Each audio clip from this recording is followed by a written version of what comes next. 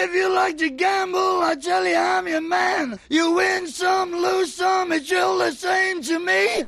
Hello and welcome back to the Motorcast, or welcome for the first time if this is the first time you've popped in to join us. My name is Howard H. Smith. You may know me as singer from UK thrash band Acid Rain or my other heavy metal podcast Talking Bollocks. But I am here to be your guide in the Motorcast to all things in the world of Motorhead.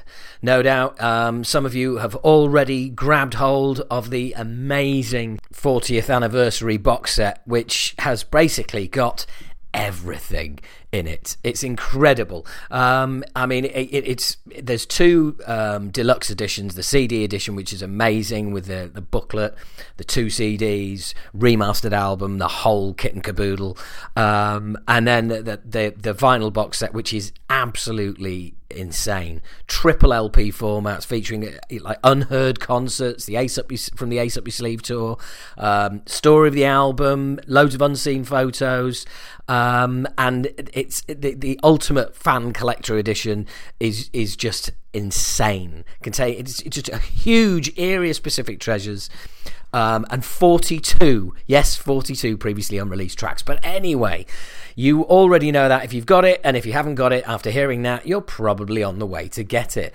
So this is a really key person in the history of Motorhead. Howard Thompson, who signed Motorhead to their legendary Bronze label and was responsible for quite a few of their albums. In this interview, you are going to hear exactly what happened and how it happened. I love this interview, and to make sure that you get this interview and all other interviews in future, please make sure you subscribe to the podcast. However you're listening to this, if it's in a podcast player, just click the subscribe button and instantly every single episode will come to your phone, to your device, whatever you're listening to on, and you will not miss a thing. So click subscribe wherever you're listening to this and you'll get all the episodes. Without further ado, it's over to Howard Thompson. Let's start right at the beginning. When did you first come across Motorhead? Probably in the about 1976, I think. I was working in my first job in A&R at Island Records in London, and I remember quite clearly receiving a letter in the mail one day. It was typed up, and it came from a chap called Frank Kennington, who said in the letter that he was the manager of Motorhead. And would I like to come down to see them because they were showcasing at Manticore in Fulham Broadway. Now, Manticore was a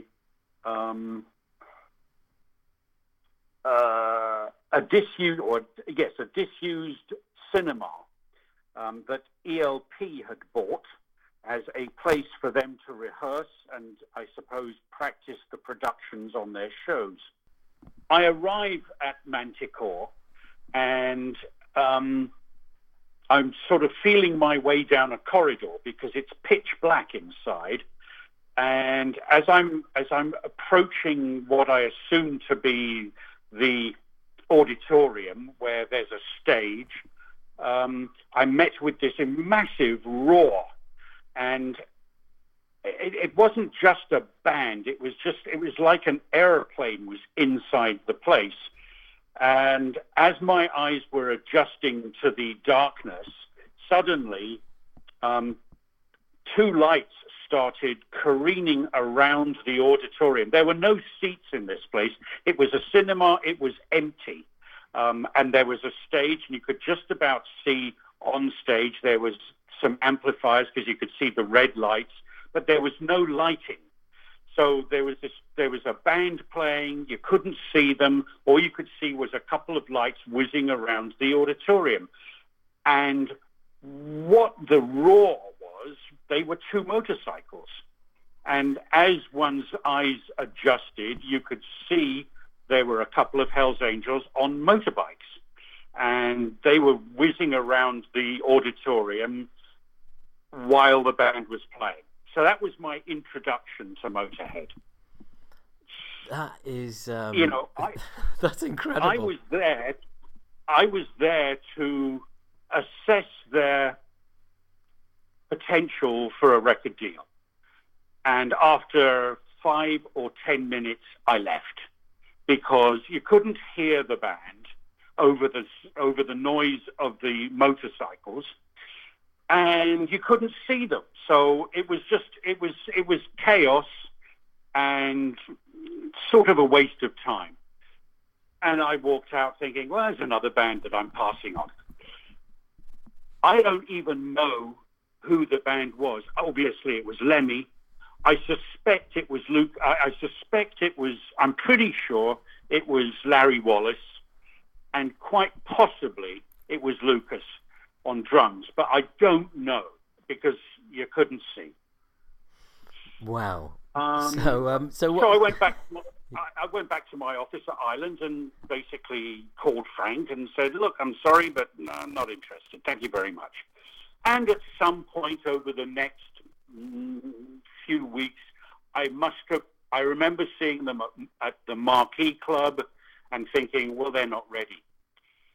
So, life goes on. They get a deal, I guess, with Stiff, and then they get a deal with United Artists, or maybe it was the other way around. And I, continue working at Island until I get an invitation to go to Bronze Records in the A&R department. And so I joined Bronze, and one day I get a call from Motorhead's new manager, Douglas Smith. And Doug asks for an interview or a meeting. And so we set one up. And I knew Douglas because previous to my time at Island Records, I was an employee of Trident Studios, where I had started off as a T-boy and worked my way up. And at the time I met Doug Smith, I was working in the disc cutting room, where I would make acetates and cut the lacquers for manufacture of records, which would, it was disc cutting. And I had cut the follow-up to Hawkwind's Silver Machine, a song called Urban Gorilla. And I had done a single and album for Douglas by Captain Lockheed and the Starfighters, which also included some of Hawkwind, some of the Pink Fairies, Brian Eno, and a couple of others. It was basically a Bob Calvert solo album, but it came out under the name Captain Lockheed and the Starfighters, and I met Douglas then. So he called me and we caught up, and he came over to Bronze and we had a meeting, and he said to me, "Look, Howard, I want you to come and see Motorhead." And I said, "Well, I've got to tell you, to be honest, Douglas, I've already passed on the band. I'm not really interested." And he said, No, you don't understand. Please, I'm begging you, come and see them at Dingwalls. And I don't know how much, but how old are you, Howard? I don't. Do you know what Dingwalls was? Yes, I'm 50, and I am aware of the legend of Dingwalls. Okay, great.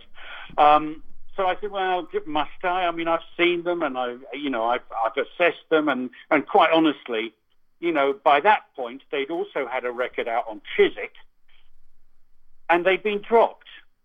So 3 labels later, they had no record deals, and it looked like Motorhead were finished.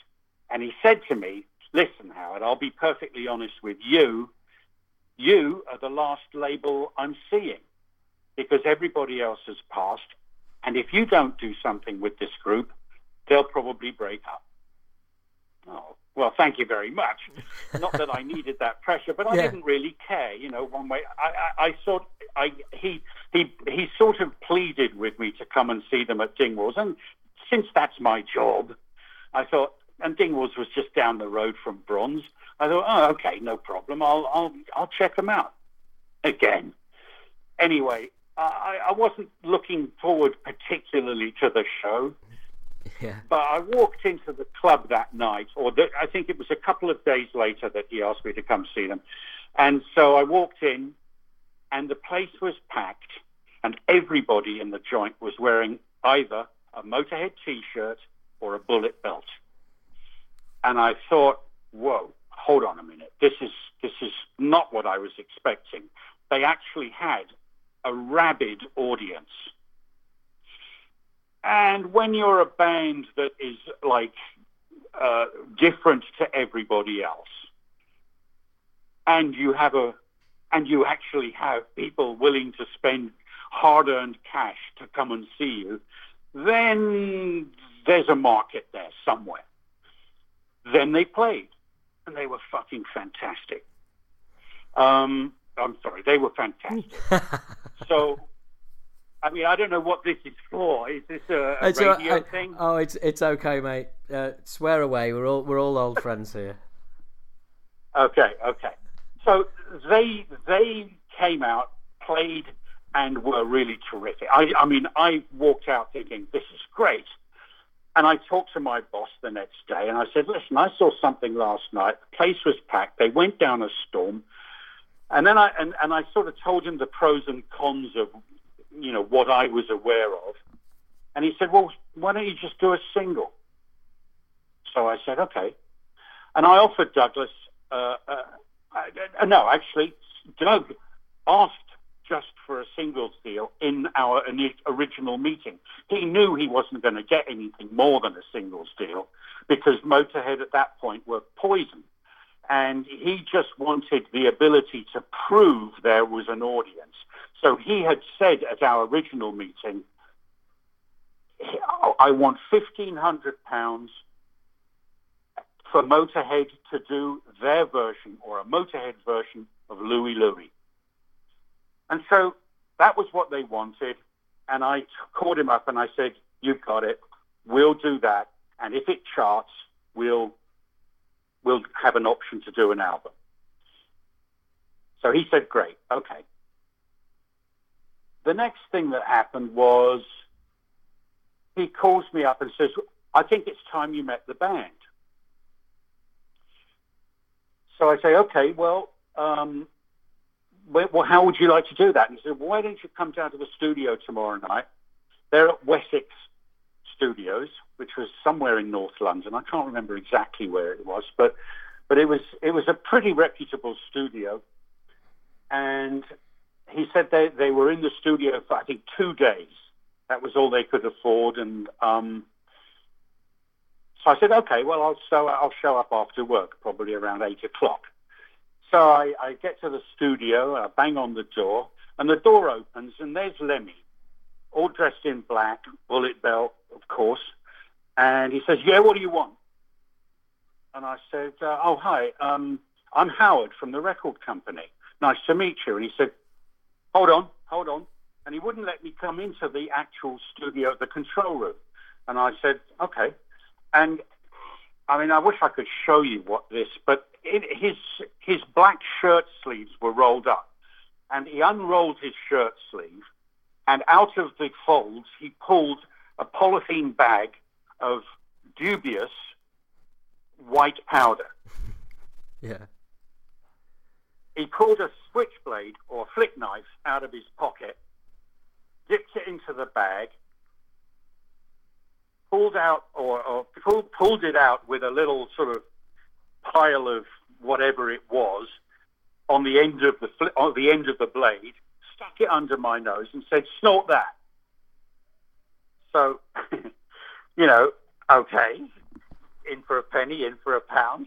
I sniffed what was on the knife blade, and he said, hold on. Did it again, put it under the other nostril. I snorted. It was clearly, well, it wasn't cocaine.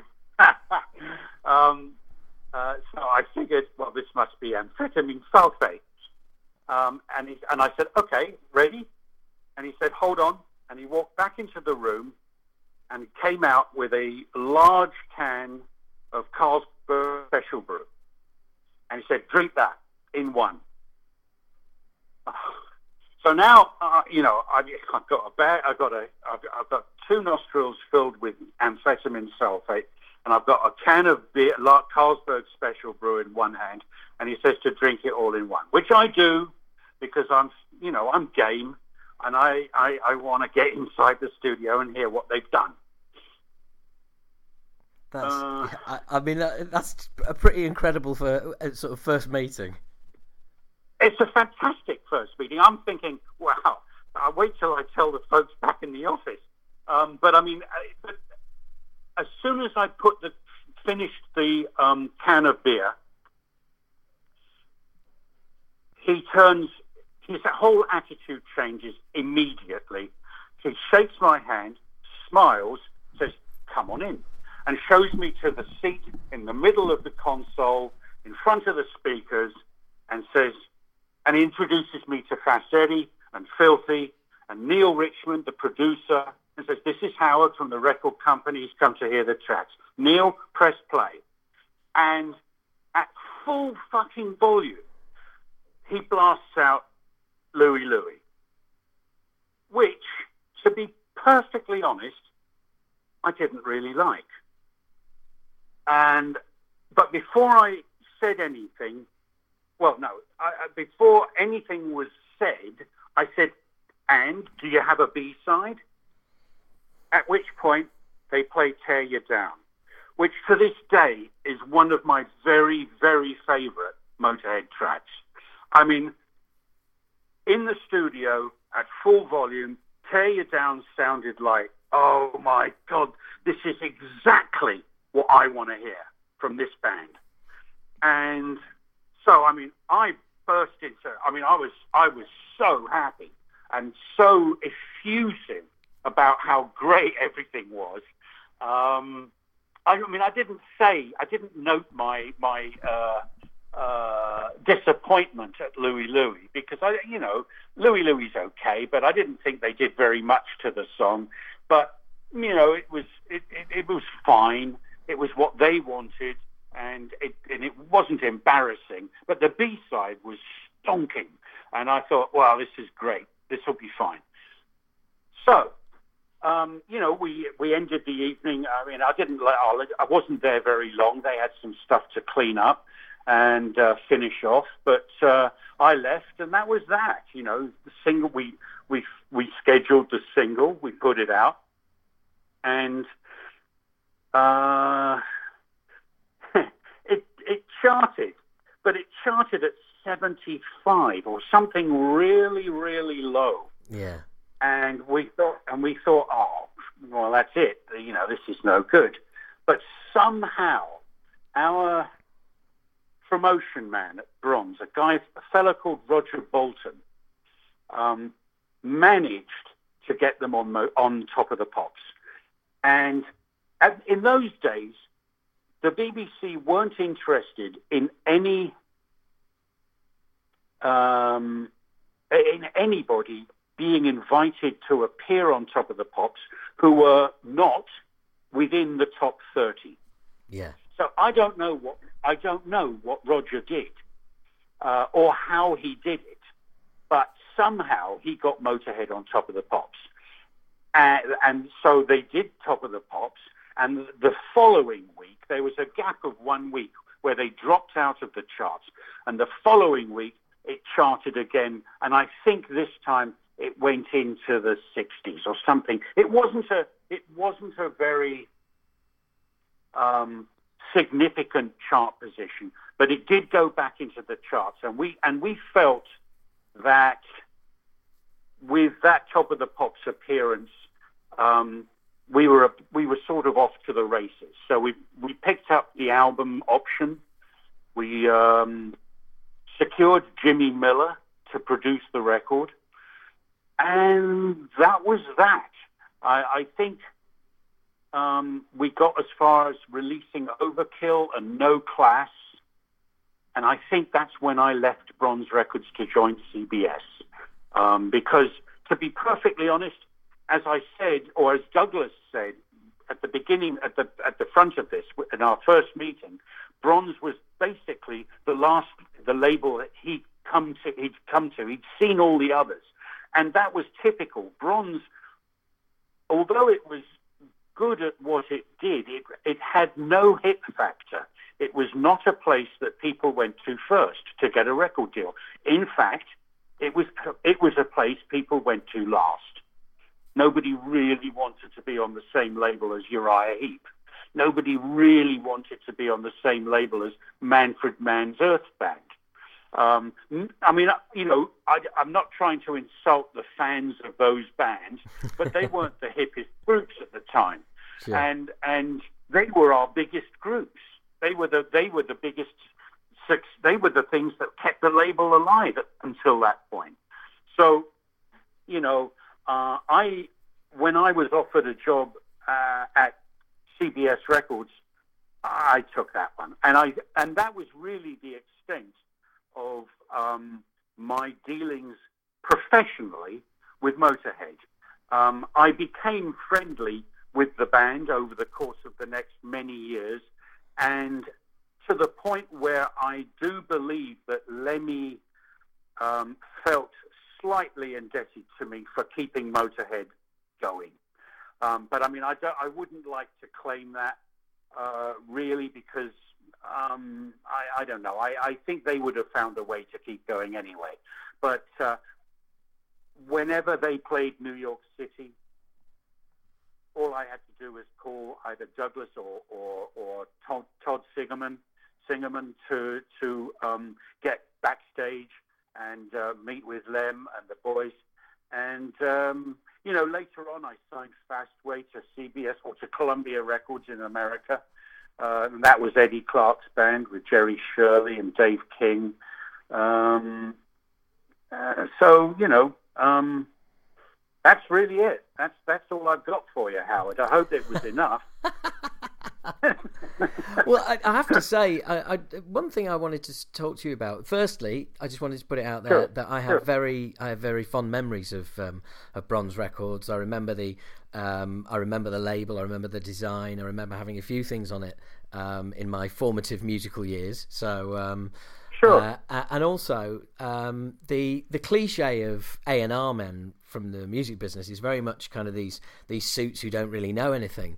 And yet you tell a story of being, you know, literally hands-on cutting acetates back in the day and involved in some incredible things. Yeah. And it's an amazing tale. And it completely contradicts, of course, you know, the stereotype that's been built up over the years. Yeah, well, whether or not it was to my benefit, I never really hung with the clique of A&R people. I always, in England and in America, they all tend to know each other and all tend to sort of scout or follow the same kind of things. And when somebody signs something that breaks, then all the others try to find something that's similar or going to be the next one of those. Actually, what I always did was go in the opposite direction. And I mean, it made for a somewhat lonely existence. But if everybody, like when I was at Elektra, everybody wanted more Motley Crue, I signed 10,000 Maniacs because I wanted a folk rock group on the label. And, you know, I just generally, I kind of always went against the grain. Whatever's popular now, it's too late. You've got to find what's going to be popular in years to come. And so, you know, I was always looking for something different. Yeah, and did it surprise you when that Motorhead had struggled so much with previous labels when what you saw at Dingwalls was a perfectly viable proposition as a band? What was going wrong? Well, no, it didn't surprise me because if you do something for long enough, you get better at it. And I just think Motorhead figured it out. You know, they weren't great in the beginning. Who's great in the beginning? No one. You have to pay your dues. You have to put the work in. You put the hours in. And, you know, eventually you've got more than 10 songs. You've got 30 songs. So you pick the best ones.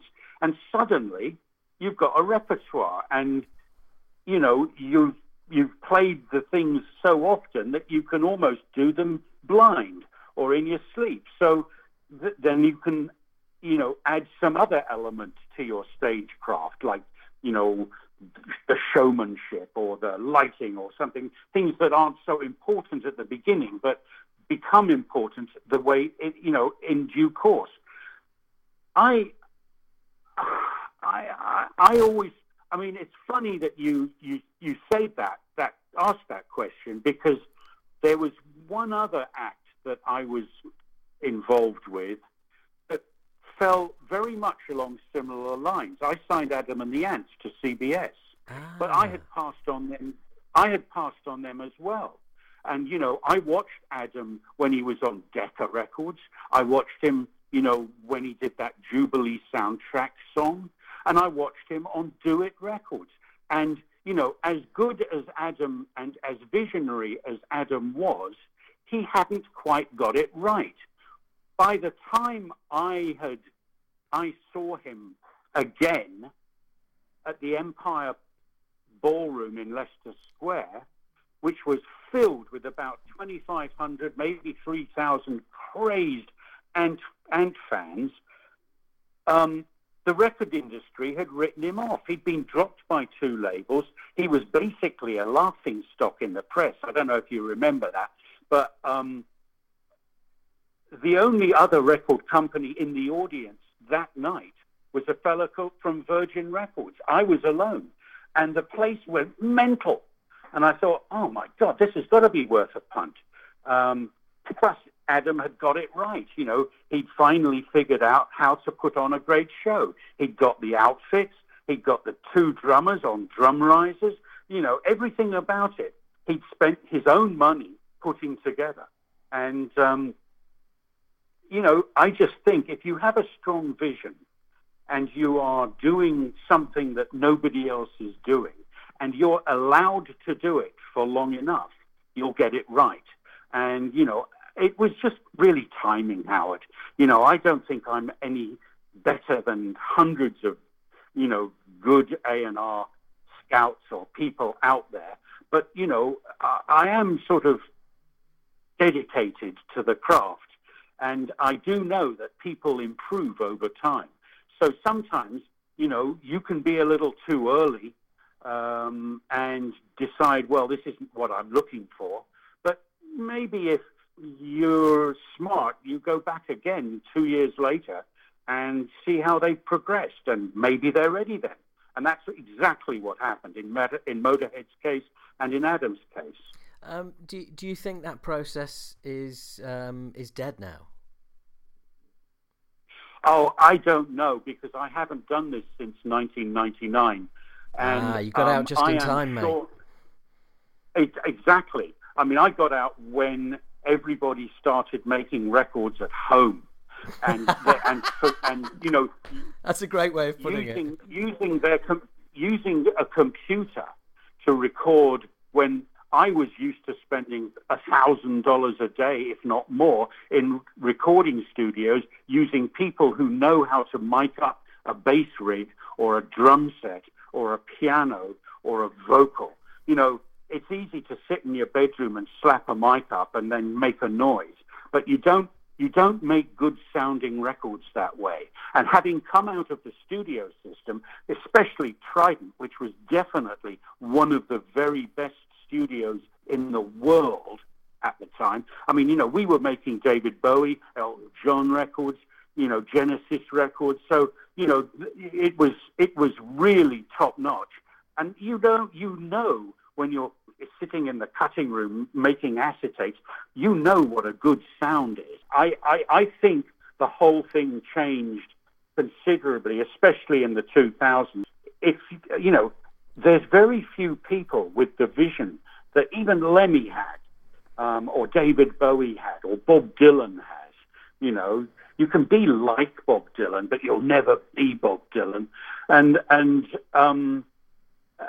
the thing with the internet is it's leveled the playing field so much that you have to wade through 1 million people to find a single nugget of goodness.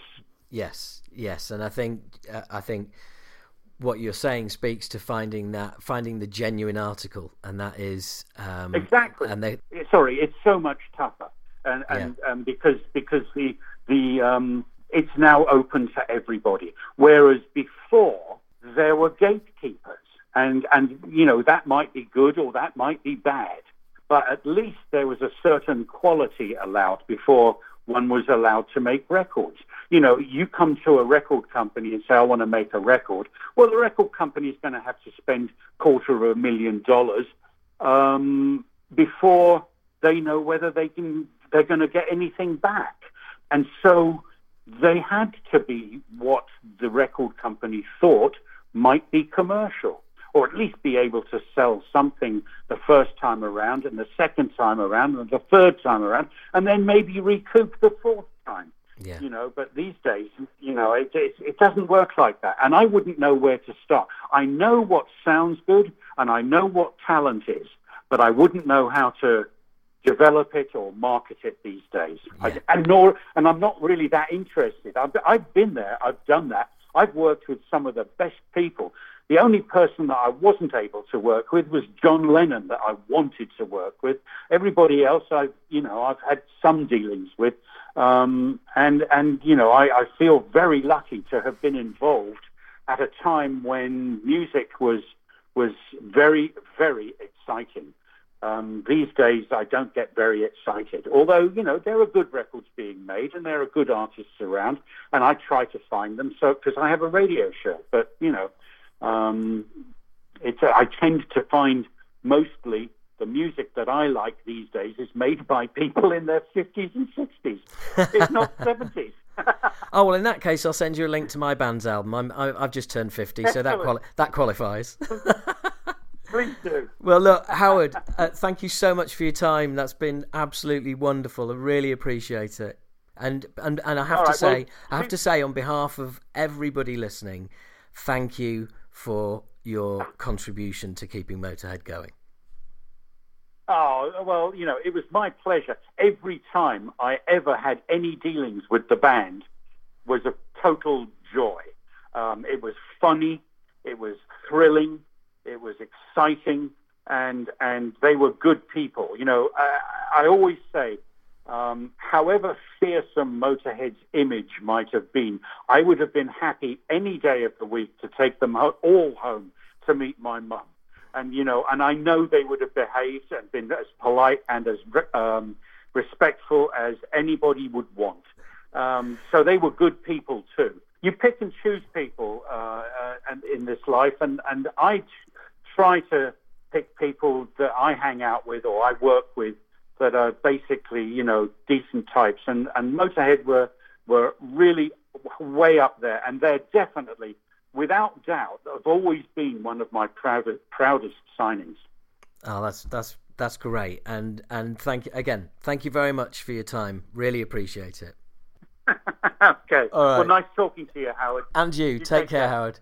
All Bye. Right. Well, I hope you enjoyed listening to that as much as I did doing it. Fascinating stories, and a fascinating guy, and great to speak to, and great to get all of that knowledge, all of those facts from the man himself, from a man who's there. So that is the end of this episode, but there are plenty more to come. Make sure you don't miss any. I know I keep saying subscribe, but the reason I'm saying that is because if you do, you will not miss an episode. For all things Motorhead, to find out all what's going on social media, anything going on in the Motorhead camp, go to imotorhead.com, the official Motorhead website, imotorhead.com, and that's where you can find out absolutely everything. Plenty more interviews to come, plenty more Motorhead history to come. That's all from me and the Motorcast. Until next time. I don't show you greed. The only card I need is the ace of spades. The ace of spades.